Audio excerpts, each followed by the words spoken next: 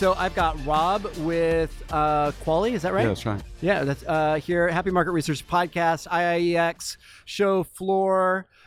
Day 2, how's it going? Yeah, well, look, this is the first time I've been to one of these conferences. I think it's just really refreshing. You get a real overall sense of where the industry's going. I think because this conference kind of works at kind of more the edgy type of stuff as well, you kind of get a bit of a mixed barrel, like some things which you think that sounds amazing, but I don't really know what it is, and to other things which you think, okay, I've kind of heard that type of thing before. But you definitely get a theme of where the industry's heading, and if I the theme, it seemed to me, that came through really strongly was, for the last 5 or 7 years or something, because of this growth of data and the way it's kind of changing the landscape of market research. Seems to me it's coming back to bringing the human side of it together with the data side of it, and that seems to be the job of the market research industry right now, to remarry some of that kind of understanding about people and how they think and how they feel. The humanization of the data. Yeah, the humanization, yeah, and it might be confirmation bias, but that works perfectly in, because kind of our Quali is all about that, really. It is about like humanizing data. And so it's been really, I guess, encouraging for me to see that, we want to kind of be on the sweet spot of where the industry is and where it's kind of heading to. I feel like, oh, okay, this is good for me. So what's funny about the name Quali is it's an industry term as well. It is, yeah. Right? So what's your role there? So I'm a co-founder. Okay, got it. And it's interesting because Quali is a bit of it's qual-quant hybrid platform. Yeah. But I saw Quali.com was available as a URL, and it wasn't cheap, but I thought, wouldn't that a nice thing to have? Because to use I was always called a Quali. I used to work in a big agency, and there was Qualis and Quantis and that type of thing. Yeah. And I guess when we started with Quali, we were feeling that a lot of that kind of good stuff you get, all the magic you get from qualitative research, is being lost in this rush to kind of big data and to how easy it is to get kind of numbers flowing through a system.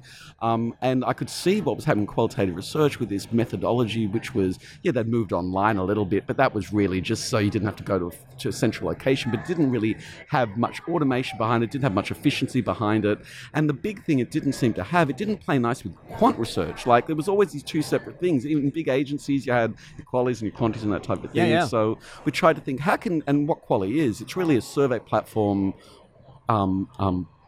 with the soul of qualitative research baked into it. So it treats what comes naturally to a qualitative researcher really is to help ground people and help them understand and be empowered to kind of find their own truths. That's the skills you learn with qualitative research. And so we put that front and center in our surveys. So we've kind of got like explainers.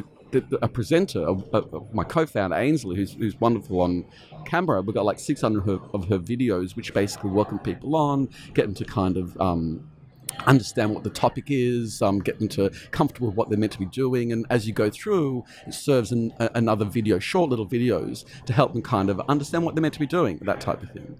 And then it's got a system which is I'm almost 100% certain is unique in the industry, and essentially it's this, is that we have a stream of qualitative and quantitative participants in the same survey.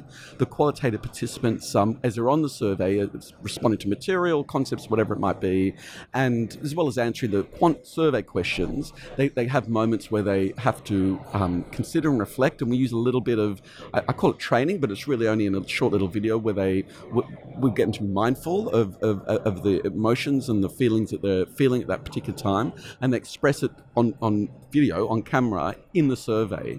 And then the kind of magic, and they distill those thoughts and feelings down to sound grabs, 50-second sound grabs. Because then what we do in Quali is in the same survey, the quant participants who've seen the same material, answer some questions, so we know that, on a scale of 1 to 8, they're on 8.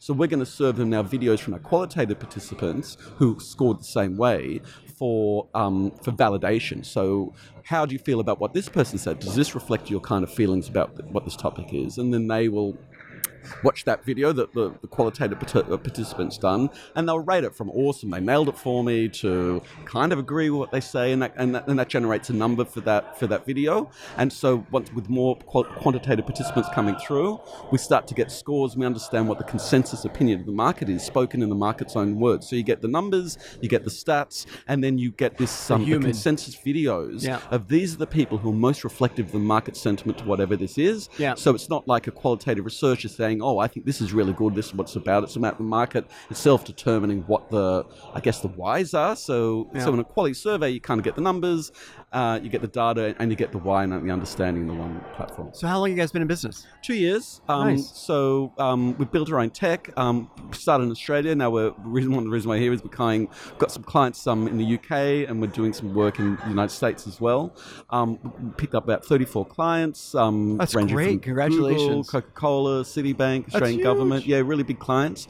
And because what they get in it is they get the numbers, but then they also really quickly understand why and what's going on in a way that's different from just stuff coming out of a group discussion. Totally, like normal. So who do you compete against when you sell into these Well, that's brands? an interesting thing because and having walked around this hall here and I've been trying to see, well, who's doing what we're doing? Yeah, I have a family one who's doing what we're doing. Well, I would say anyone who wants to do a survey should be doing it on quality. For that reason, so we do full service for clients, but we're also launching a self-serve platform. So for clients to do their own surveys, and also potentially down the track for market research agencies to use the platform to do their own surveys, kind of in this way as well. So that'll be like next year sometime. So that's yes. awesome. So we pitch against the big guys like Ipsos and all those types of things and win. And then we sometimes pitch against smaller qualitative agencies and things and those types of things. So yeah. That's very cool. Yeah. That's very cool. Well, congratulations on your success. Thanks very much. So what is the best part of the conference? Well, your highlight. Oh, my highlight. I was just having a chat to a guy from Edgify. I'm not saying it was my highlight, but sometimes the last thing you sing says. True. First of all, your talk was brilliant. I really love that, and what you're doing is amazing too. So that was just really, really good. And then the guy after you was also really good, who was basically saying, I think his idea is let's do away with the whole market research industry and let's just focus on what people are doing and not ask them any questions. So I kind of thought it was kind of a provocative thing to do at a market research conference. But I like the fact that you can have that range of I guess, from more traditional to the really kind of the edgy type of new ways of approaching and thinking about behavior and tracking behavior and those types of things. So yeah, and also just hearing. Also, I'll tell you a big thing for me was hearing some of those panels and discussions yesterday, where some of the insights managers from some larger organisations were talking about how their lives have changed, their working lives have changed, and managing all the different new platforms and apps and abilities to get data into their organisations. Because one of the things suppliers don't need to understand and recognize is that they are faced with a myriad of options of different approaches, and they've got to piece it all together and with limited budgets think about what's going to work here and what's going to fit into our workflows and how we operate. So I thought that was really insightful to hear in their own words, how they're adapting, and they are adapting, and more power to them. Got it. I completely agree with you that the provocative nature of some of the conversations has been, for me, it helps me reframe the whole industry, right? So like, what does a world look like where you never ask a question? Yeah. That's really interesting. I don't think it's realistic, but it's super interesting if you can get in that creative headspace. Yeah. Right. Yeah. And you think about like what you're doing. Yeah.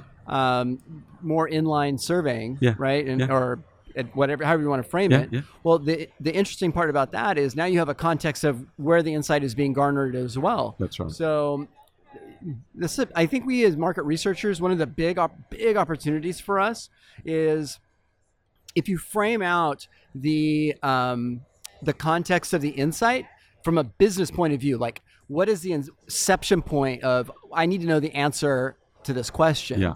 Right? Then it helps frame the consumption, the way that you serve that up to that stakeholder, the insight up to the stakeholder, post. And sometimes, depending on if you're up or down chain in the decision-making process, there could be a lot of context that needs to be provided for that, that data. That's right. And you actually said that in your speech. I think at the end of your when you gave your talk, they asked you what are the two most important things, and one of them you said was return on investment. Okay, fair enough. And the other one we said was kind of storytelling, like telling the story, because as well as providing the numbers and that type of thing, ultimately it's about influence and influencing decision makers. And one of the things I don't think the market researchers industry is great at, is realizing that you've got to persuade with truth, and it's not just about delivering the information, it's about persuading the people who are going to make decisions, this is what you need to do. And having those tools, and I was talking to someone yesterday, one of the clients here, and he says, he kind of said, well, superficially,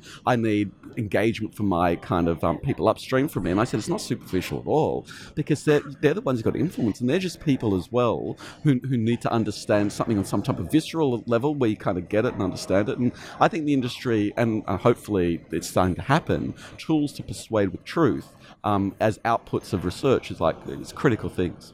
Right. I love that piece. Well, my guest today has been Rob with Quali. Rob, thanks for being on the Happy Market Research Podcast. Yeah, it's been really enjoyable. If someone wants to get in contact with you, how would they do that? Yeah, they can just email me. The simple version is rob@quali.com, and that's probably the best way.